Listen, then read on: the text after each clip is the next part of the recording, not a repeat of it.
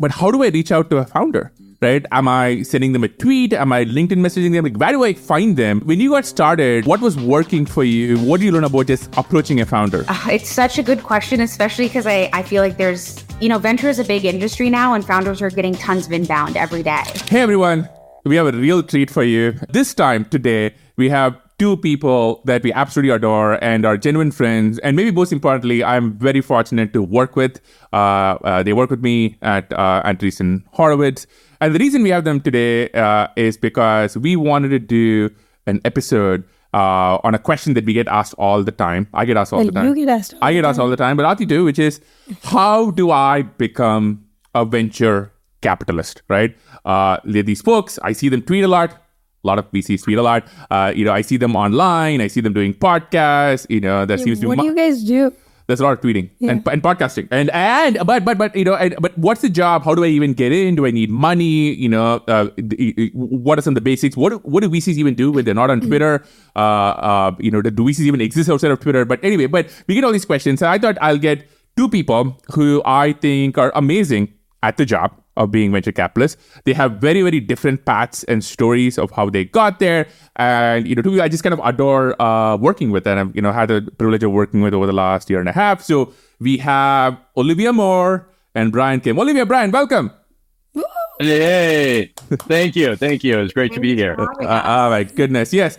By the way, feel free during this episode to tell everybody how much you love working with me. We love you. Yeah, this is great. I was just going to say we love you too. Wink. Of course we do. If you have to ask. I always have to ask.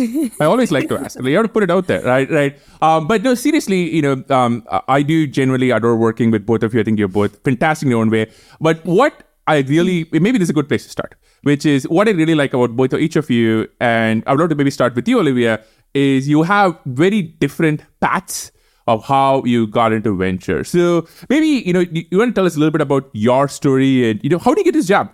I feel like everyone's path to venture is very unique to them and different and always some fun stories. I was aware of venture from a really young age. I grew up in a tiny town in Oregon, but my mom, before she retired, had been a venture capitalist out in Chicago.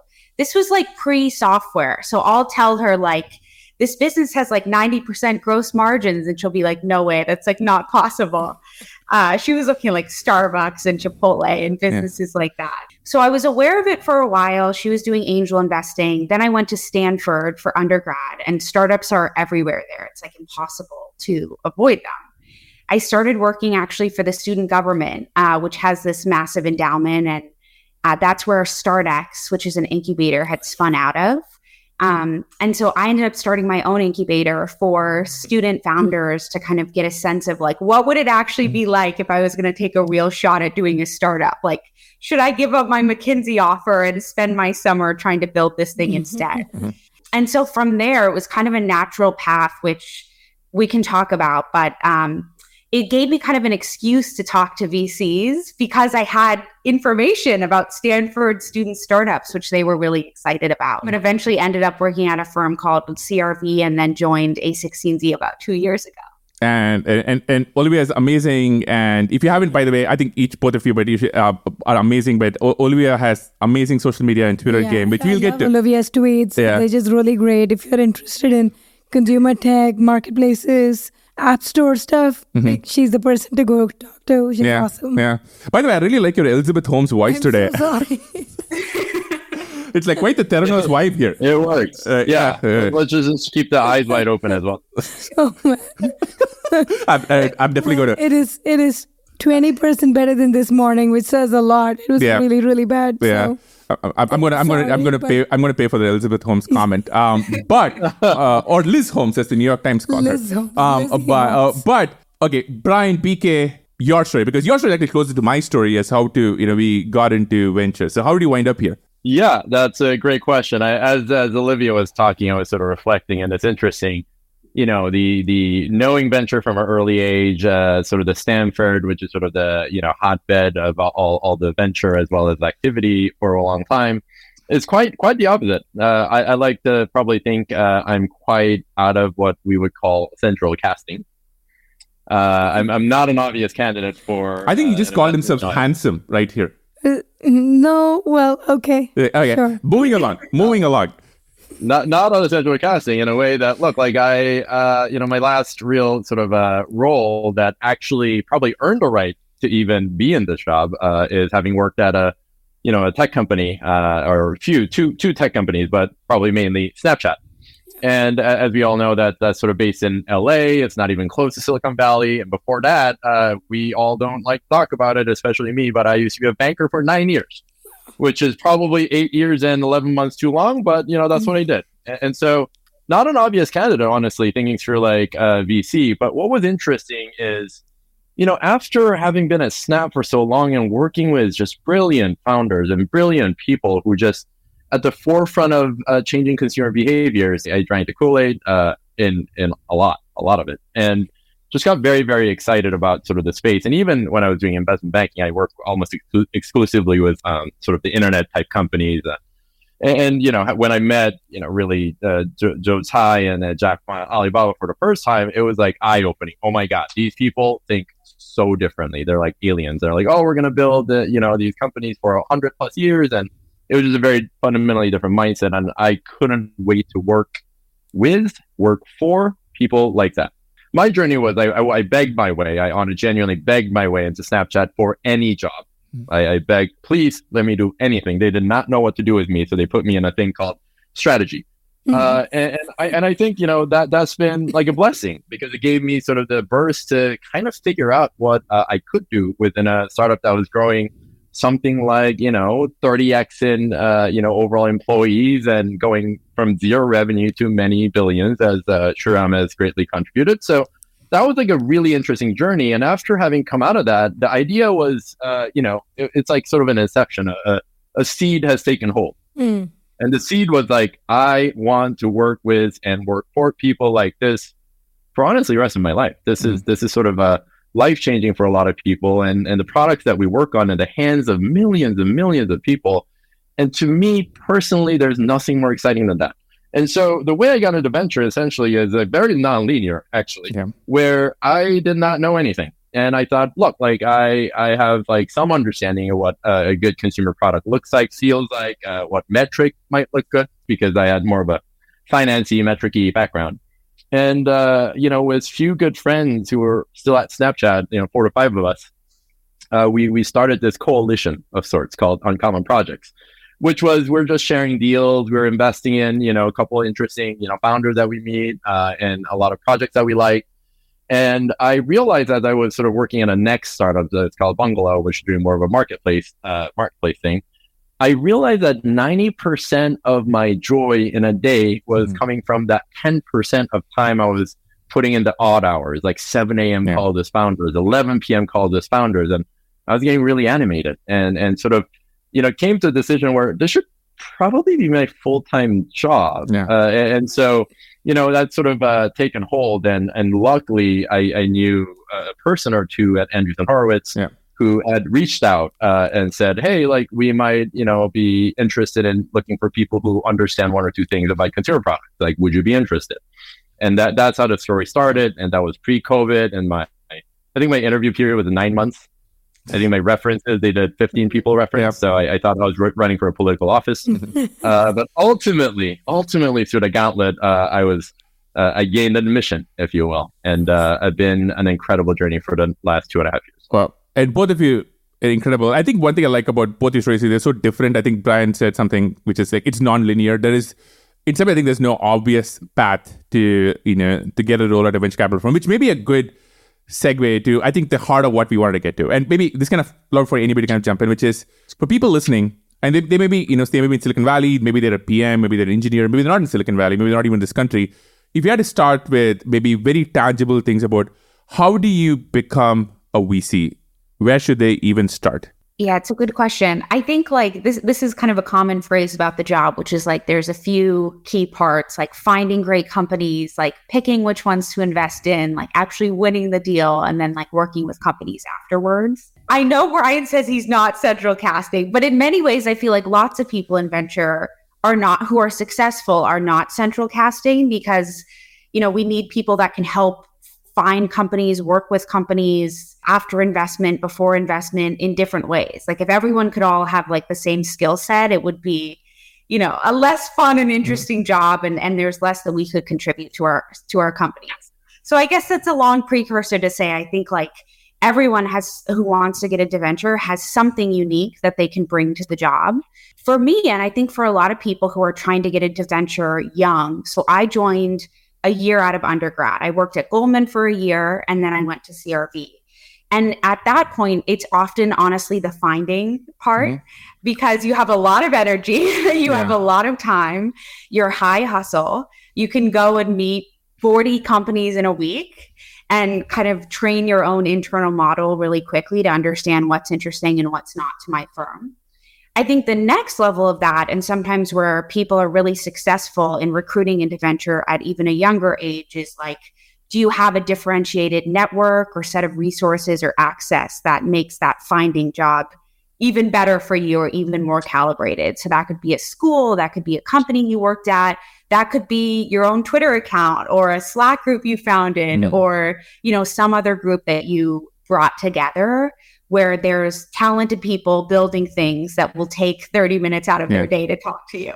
Well, maybe I think because Olivia is just really so amazing at all parts of it, but especially this. But when you got started, I think people listening are going to go like, okay, but how do I reach out to a founder, right? Am I sending them a tweet? Am I LinkedIn messaging them? Like, where do I find them? So when you got started, right, like what were you doing? What was working for you? What did you learn about just approaching a founder? It's such a good question, especially because I feel like there's, venture is a big industry now, and founders are getting tons of inbound every day. And so especially as like, an analyst associate level person, getting a founder to actually respond to your email is not easy necessarily, especially being a consumer investor. Like the least you can do is download the product, spend time on the product, and come up with something interesting, differentiated, helpful to say about it. It is really the least you can do, but you would be shocked how few people actually do it. So if you're reaching out to a founder and you even include a couple lines about how you found the product, what you think is unique about it, like a question you have about where it might be headed, like those kinds of things, it sounds very simple, but it can be like a major difference. I can vouch for that. We have a founder that Olivia and I worked on together, and we got a great chance to work with her. Verbatim. Like, I would not have responded to you all unless Olivia had first reached out. And it was so genuine. It was interested in the product, and actually made it clear that she used and had thoughts. And that, it's like Olivia said, like, it sounds easy, but, when you go through hundreds or more in a week, it's just easy to become like a rot motion, which, that care and genuine interest actually, I think, does show, especially the founders whose product is their life. Yeah, I mean, I kind of had that as a founder myself. Like, for 2 companies, we'd have these investors reach out, and about like 70% of them would be like, really heard great things about you and your company, would love to chat. And you're like, okay, you'd like schedule this meeting. First, they'll be like, would love to chat. And then you're like, great, do you have time? They'll be like, oh, looping in my admin. I'm like, but you said you wanted to chat. Like, what? Okay. So you'd like schedule this whole thing like 3 weeks out. And then at the office, I'm like, so what do you do? Like, why are we meeting? And I'm like, oh, I thought, okay, I guess this is like totally off cadence. So you're totally right that the number of people who just like even install what you have, like try it out or look at the website, the homepage, and even be like, this is what you do. Even that would be like, wow, they've done some research. There were very few of them who'd be like, actually test out the whole experience. Look at the team. Talk to us about like, I saw that you don't have a marketing person. Do you need a marketing person? I know this really good candidate. And you're like, holy shit, they actually went through this second level on our website. This is amazing. So it's like the bar is so low. Most people don't even cross that threshold. Yeah. Sure. You asked something really interesting, like how do you become a VC? And I get this question sometimes, and it's, the non-linearity continues. I think we would find that the backgrounds are varied. Some have been previous founders and succeeded, exited, and knew how to build a company, or maybe not. Right? Like some have tried to build a company and didn't quite work, and understands the ins and outs, the ups and downs of that journey. I think there are a group of people who were operators, like you and me, to some extent, who who've seen, how the thing gets made. Yeah. Yeah. How the pie gets baked from the very early on of like, at a village stage or family stage, how that becomes a village, a city, a country, and number of people and complexity of the organization. And that also gives you like a slightly different view of how to understand the company building aspect of it. And then you also have this investor track, which actually gives you incredible amount of leverage because your, acumen or instincts have been honed by seeing so many. Yeah. And I think that's a really interesting point to me where there is no single, route, but I do think what is interesting in all three is what I would say the activeness, right? If you just joined a company and just worked as like a foot soldier in something, like that's fine. And maybe you do it, but really, I think the value is being at the forefront. What I call is like the best job to have at a startup is to, either own a full P&L or being in an extremely fireable position. Because that means you're either doing something of importance, and if it works, you're great, you're a hero, and if it doesn't work, you're fine. Yeah. And I think that's a good position to be. And same as founder, like if you just sort of like, a lifestyle type business, that may not be the type of founders that are well suited for VC, and likewise for investors. So I think that activeness is a sort of an ingredient that I tend to think about. And Olivia touched on this a little bit, at early stages, especially for listeners or your audience who are slightly, in the earlier side of the career, I know we all think we're really busy, right? But like when you have kids and family responsibilities, life gets hectic sometimes. And I think what's interesting is like earlier stage, you might be very busy, but actually what you have to offer is hustle and time. Yep. And if you're smart and if you go about it the right way and use the time wisely, you have a lot of value to add to, especially investors and VCs. And there's nothing better to a VC than, hey, have you heard of this company? Oh, yes. And you haven't heard of it and it's good. Jesus Christ. Yes. You repeat that 3 times or 2 times, like 1 is an aberration, 2 is a trend.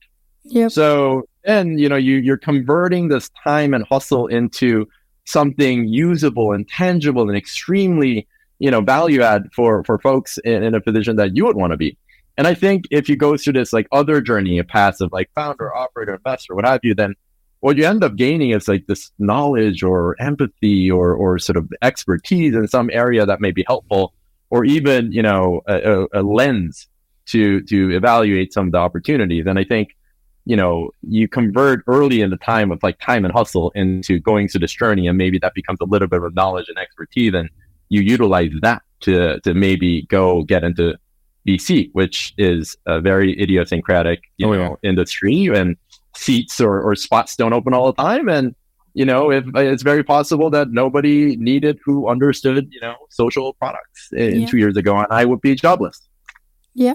There's so much gold in what BK just said. The part about if you stand out by identify something that we haven't heard, somebody hasn't heard of before, you do it a couple of times, you will be on their radar, right? I guarantee you will be discussed on the internal Slack. And this person amazing. One question I have is, I've met and worked with a bunch of founders, and some founders have this perception of we should only work with VCs who have operating experience.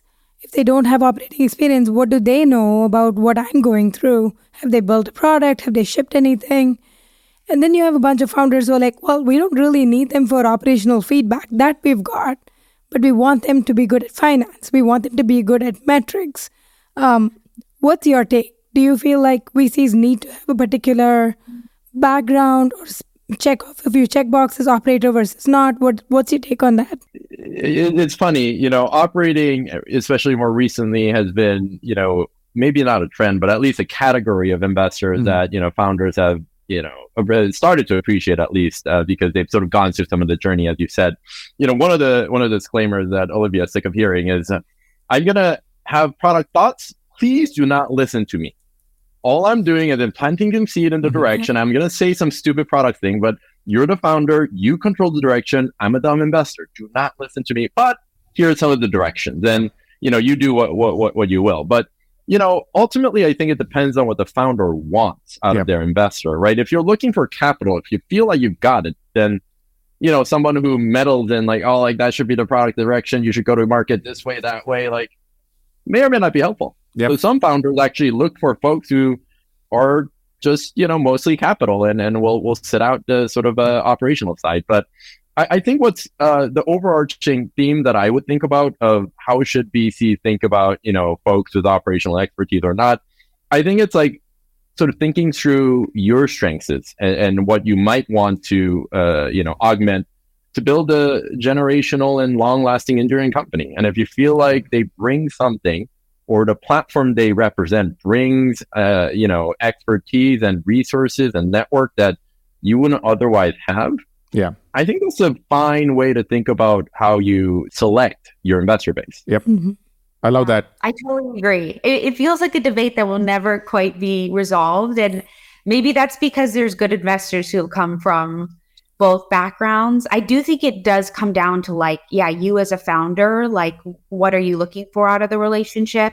Maybe it's, I've seen BK get to partner with many companies because he was able to see and be such a huge part of Snapchat's growth, which is an unparalleled advantage for any brand new consumer social company.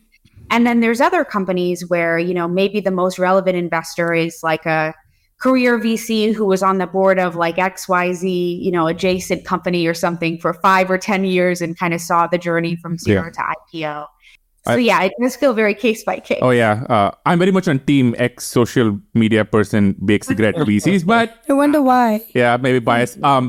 Olivia, I want to go to you with this one, which is, I think for folks listening to this, some of them will be they look at BK and they're like, great, you've been 10 years plus experience, you were at Snap, a well-known company, and maybe they're much earlier, right? They're earlier in their career, maybe a year or two, or they're still in academia, or maybe they're not in a well-known tech company. We all know people who have been kind of stood out, made a name for themselves, or built a network. So if you are a bit early in your career, or maybe you don't have a brand name on your LinkedIn, how do you build a network? Because I think we talked a little bit about the importance of a network or a brand and how you can then, you stand out. But how do you build a network? I think it does come back to what BK said earlier of there is something you have as a young person that more senior people don't, which is time and hustle. And so I found when I was a student at Stanford, I would send cold emails to hundreds of VCs about this incubator that I was working on. I had no idea what I was doing, but I had one thing to offer, which is, hey, I'm starting this thing. I will send you a list of all of the Stanford startups that I find through doing this. And I will tell you who's fundraising and who all the teams are. Will you please come and spend, 30 minutes to talk with the cohort of founders about this? And you can do the same for startups. I was looking to intern at many startups, and a lot of them, maybe if you're a student, again, are looking to break into campus distribution or looking to hire ambassadors or looking to understand Gen Z or another audience. And I guess my advice kind of comes down to if you are maybe specific in how you think you can be helpful, and if you come very prepared, it goes so far in kind of impressing even really, really impressive people and getting them to give you 20, 30, 40 minutes of their time. And then follow-up is another huge thing I would say in the networking game, especially for young people. I have so many calls with amazing students, amazing young career people. And then, there's no real specific ask or anything, and I just never hear from them again. And so even saying hey, I took this internship, or hey, I have this other thing I thought you want to know about every 3, 6, 9 months, I think is such a good idea. Olivia has so many gems right there, because I did the whole series about how to write a cold email, and I would talk about how most people, so many of us have that first coffee, first meeting, then you never hear from them again. And I'm just send them an email about what are you up to. It could be you don't need to grab another coffee, right? You can just be well, I'm up to this, or I read this interesting piece, and just staying on top of mind is so powerful. The other thing I want to point out is what Olivia said. Obviously, you've gone so far in your career, you work at, a very well-known firm, but even as a student, right?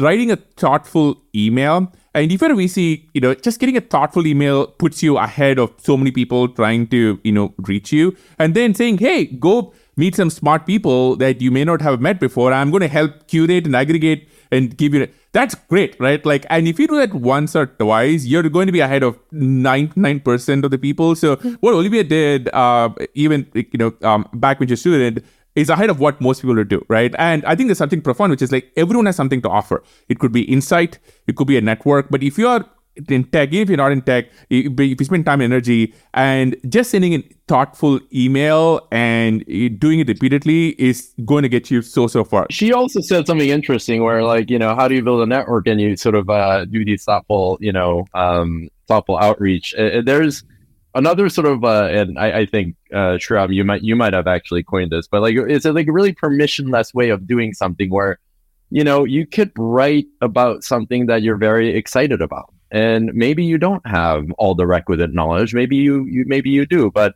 in the world of technology where we live, things change. What now? Like especially with AI these days, like an hourly basis. Yeah. And so if you have time, you can read up and form an opinion and write something about it. And I think we even at our firm hired people that we found through writing thoughtful essays around an area that they're really interested in.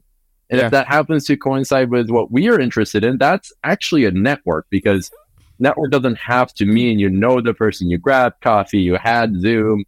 It could be strongly shared opinion about a topic. Oh, yeah. And, I think that's like another way to maybe, quote unquote, build a network and get yourself known a little bit in the space that you're interested in. Well, I'll point out, and Olivia probably won't mind me saying this, like even way before we met, way before, she was getting interviewed, or we kind of talking about her working at the firm, right? The newsletter that you run with Justine was kind of the first time, and those things would get shared all the time because it was thoughtful, it was great. And over time, we're like, hey, who are these folks who write this amazing newsletter? And they seem to a vibrant community. And, that led to conversations. Let's go to a fun question. What does a VC do all day? What is the job exactly, right? And what are different kinds of ways to do the job? But what does a venture capitalist do?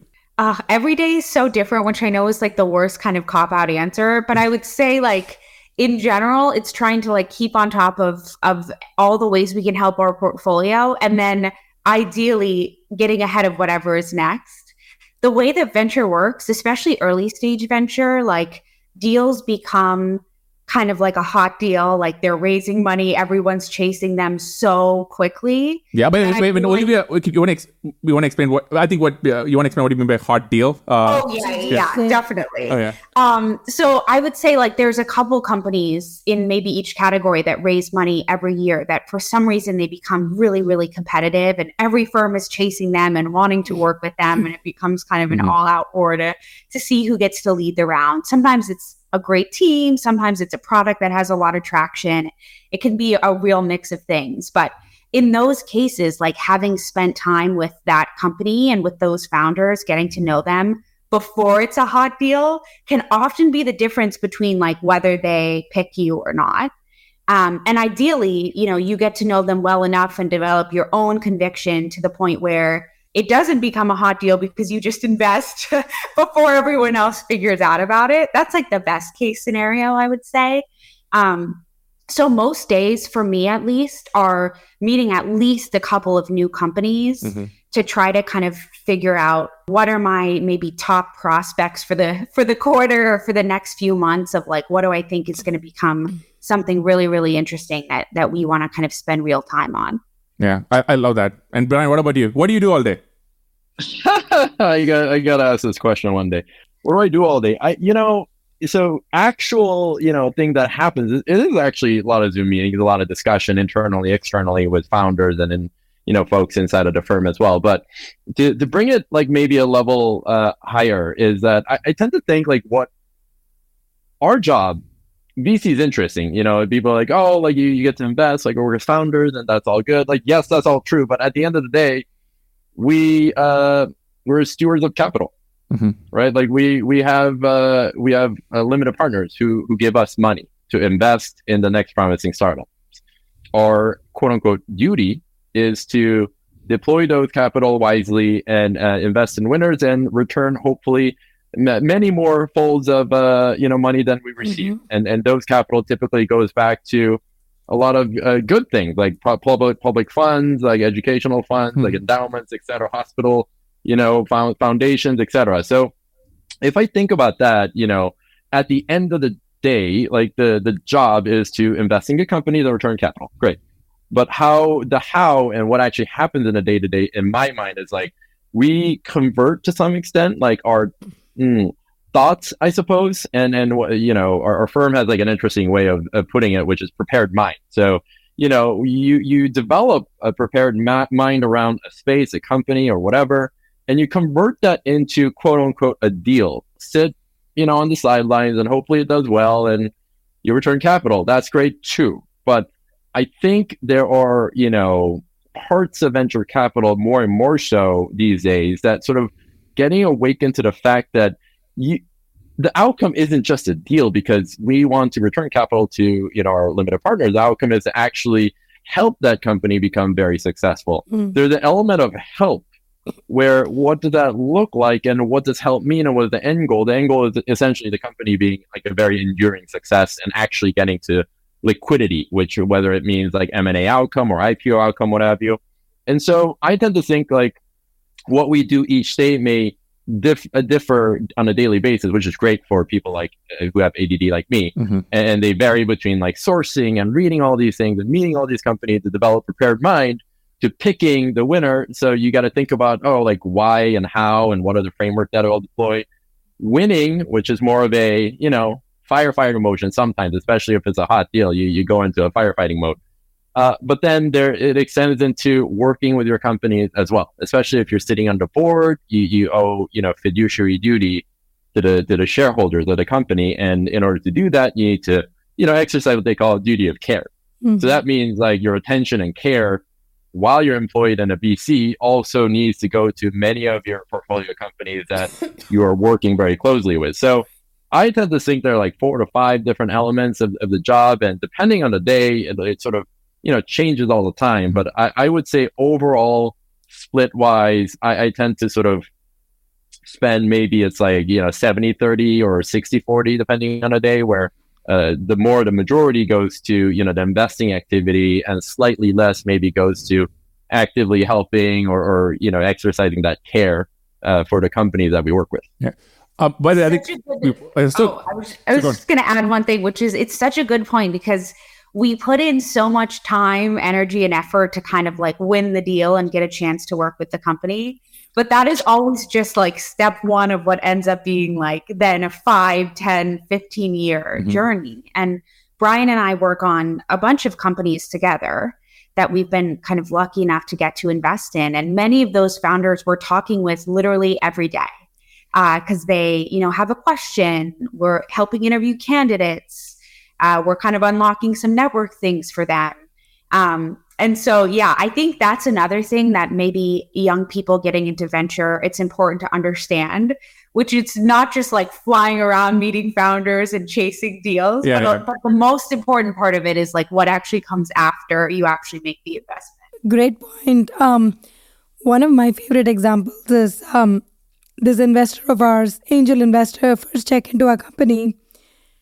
And we were like, well, okay, that was great. We finished closing the round. We got back to work. And he came in one day and he was like, so I'm really good at data science. And what I can help you with is if you can just give me like a big data dump of everything that you have, I'm happy to just figure out all the queries, charts, whatever, and just like make sense of the whole thing. Would that be useful for you? And we were like, you fucking out of your yeah, that'll be great. And he was like, oh, and I was like, why? Why are you being so nice? Like, what do you need in return? And he was like, just something like, I just feel like I can help you with this thing. You guys are like a 3-person shop. I don't feel like, you have the resources to go hire someone or have the bandwidth, but just send me what you have, just a SQL dump and I'll take care of it. And we were like, this guy is amazing. So to this day, we've kept in touch. It's Leo Polowitz from Susa Ventures. Amazing. And he's fantastic. I mean, that karmic jar, Arthi, he just filled it up to wazoo. And I think the great thing is our jobs and network and these opportunities are very long dated. So yeah, it was awesome. I was like, you want to give us your time and do this like Oh, wow. super boring work. And he's like, yeah, that'd be so fun. And I'm like, okay, sounds good. So since then, I've just like sent him deals, tried to be helpful, and just been like, Leo, just want to check in because I know he's going to be valuable to these companies too. Leo's going to wake up after this episode comes and be like, why are people sending all these SQL dumps? Like, what am I supposed to do? Did something happen? Actually be excited. Yeah, Leo's fantastic. I think something Brian said, and Oliver said, I think super true, is like this. When people ask me, how is it to go from an operator, which is kind of a weird word, like, to a venture capitalist, what really changes? And I think the fact that your day is so different, even between hours, like when you're with a company doing a role, you typically have a good day or a bad day. The company is doing well or it's not doing well. Your team is doing well, not doing well. You're building a thing. So you're kind of in the same rhythm, right? But when we see you're working in so many different kinds of companies. They are in different stages. They are in, very different kinds of health. So you could wildly swing from, I'm going to convince this person to join this company for me, to talk to a prospective founder to, just figure out what they're working on, to there's a crisis, right? And so, one thing to tell people is like, a key part of the job is your internal, like emotional, like, ability kind of like manage your emotional state. Yeah. Because I've definitely had ones where you go from like a very intense situation to being like, hey, you should absolutely join this other company, which is amazing. And you have to so quick and Zoom meetings, whether you kind of like switching out, you have to like be on. And I think sometimes when you're an operator, you're not used to that, like, because you're so used to being in one rhythm. You're very busy with jobs as VCs, but there's a couple of things I want to get to, and maybe to Olivia. It's Friday at 5 p.m. Like, what else could you possibly have on your plate? At A16Z, we work 24/7 for our companies. We do. Okay. All right. So, Olivia, I think we talk about this offline. One of the things I love about Olivia is, she's amazing on Twitter. If you haven't already, go follow her. Maybe let's keep it simple. What is the secret to writing a great tweet thread? First of all, I think there's probably many more people better qualified to answer this question than me. Oh, come on. Okay, you're good. Okay, let's just go with that. It's honestly, I do feel like it's kind of a learned skill in that, like, I used to be incredibly nervous to tweet anything, and I still get pretty nervous sometimes. I think, like, there's a lot of content out there, and so I try, if I'm doing kind of a more serious, like, longer form thing that I'm sharing with founders or with the ecosystem, I try to spend some time to invest into like, okay, I think this thing is interesting. So a recent example was like, I'm curious how many apps have been, number one on the App Store in the past year. So then, like, you could tweet that question, which could get interesting responses. But then I was like, okay, I'm actually going to go pull the data. And then I noticed like, hey, there's some patterns or there's some interesting trends in here that might tell us something about like what consumers care about, like this year, last year, the next year, all of those things. And so I would say my tweets that have like maybe reached the most compelling founders are typically things where I like take a question I have or an insight that I've learned from someone and then go just like a level or two deeper to make it a little bit more actionable or like do the work for people in some way of like, okay, what should I learn from this? Or how does this like help me in my, day-to-day life for my job? One of the things I've been nudging Brian about, because Brian's so fantastic, is you've been tweeting too. I like your story. From what have you learned so far about writing great? Because I know one of your recent threads went really, really viral. Yeah. I tend to think my area is probably a little different. I could try to build a public persona, etc. But sort of what I decided was, look, like, to Olivia's point, let me do the work for them. Let me actually think about a meta database that like founders will find very useful, but don't necessarily have access to. And let me mostly only tweet when I have something to share with them as they build their products. Are these metrics good? Like, I'm not sure. And like, what should I even care about? And a lot of founders sometimes are in this journey of finding that out by, trial and errors. And so my thought process, and I have like one tweet that like did pretty well. And I think the thing that I try to do, and in that, look, like, here's a bunch of data and how we think about what a good, great, okay type metrics are as you build your company. These can serve as some of the benchmark or guiding posts that may be relevant to you. And I've been blown away by and deeply grateful for the founders who reached out and said, this is actually very, very helpful. I was looking for this.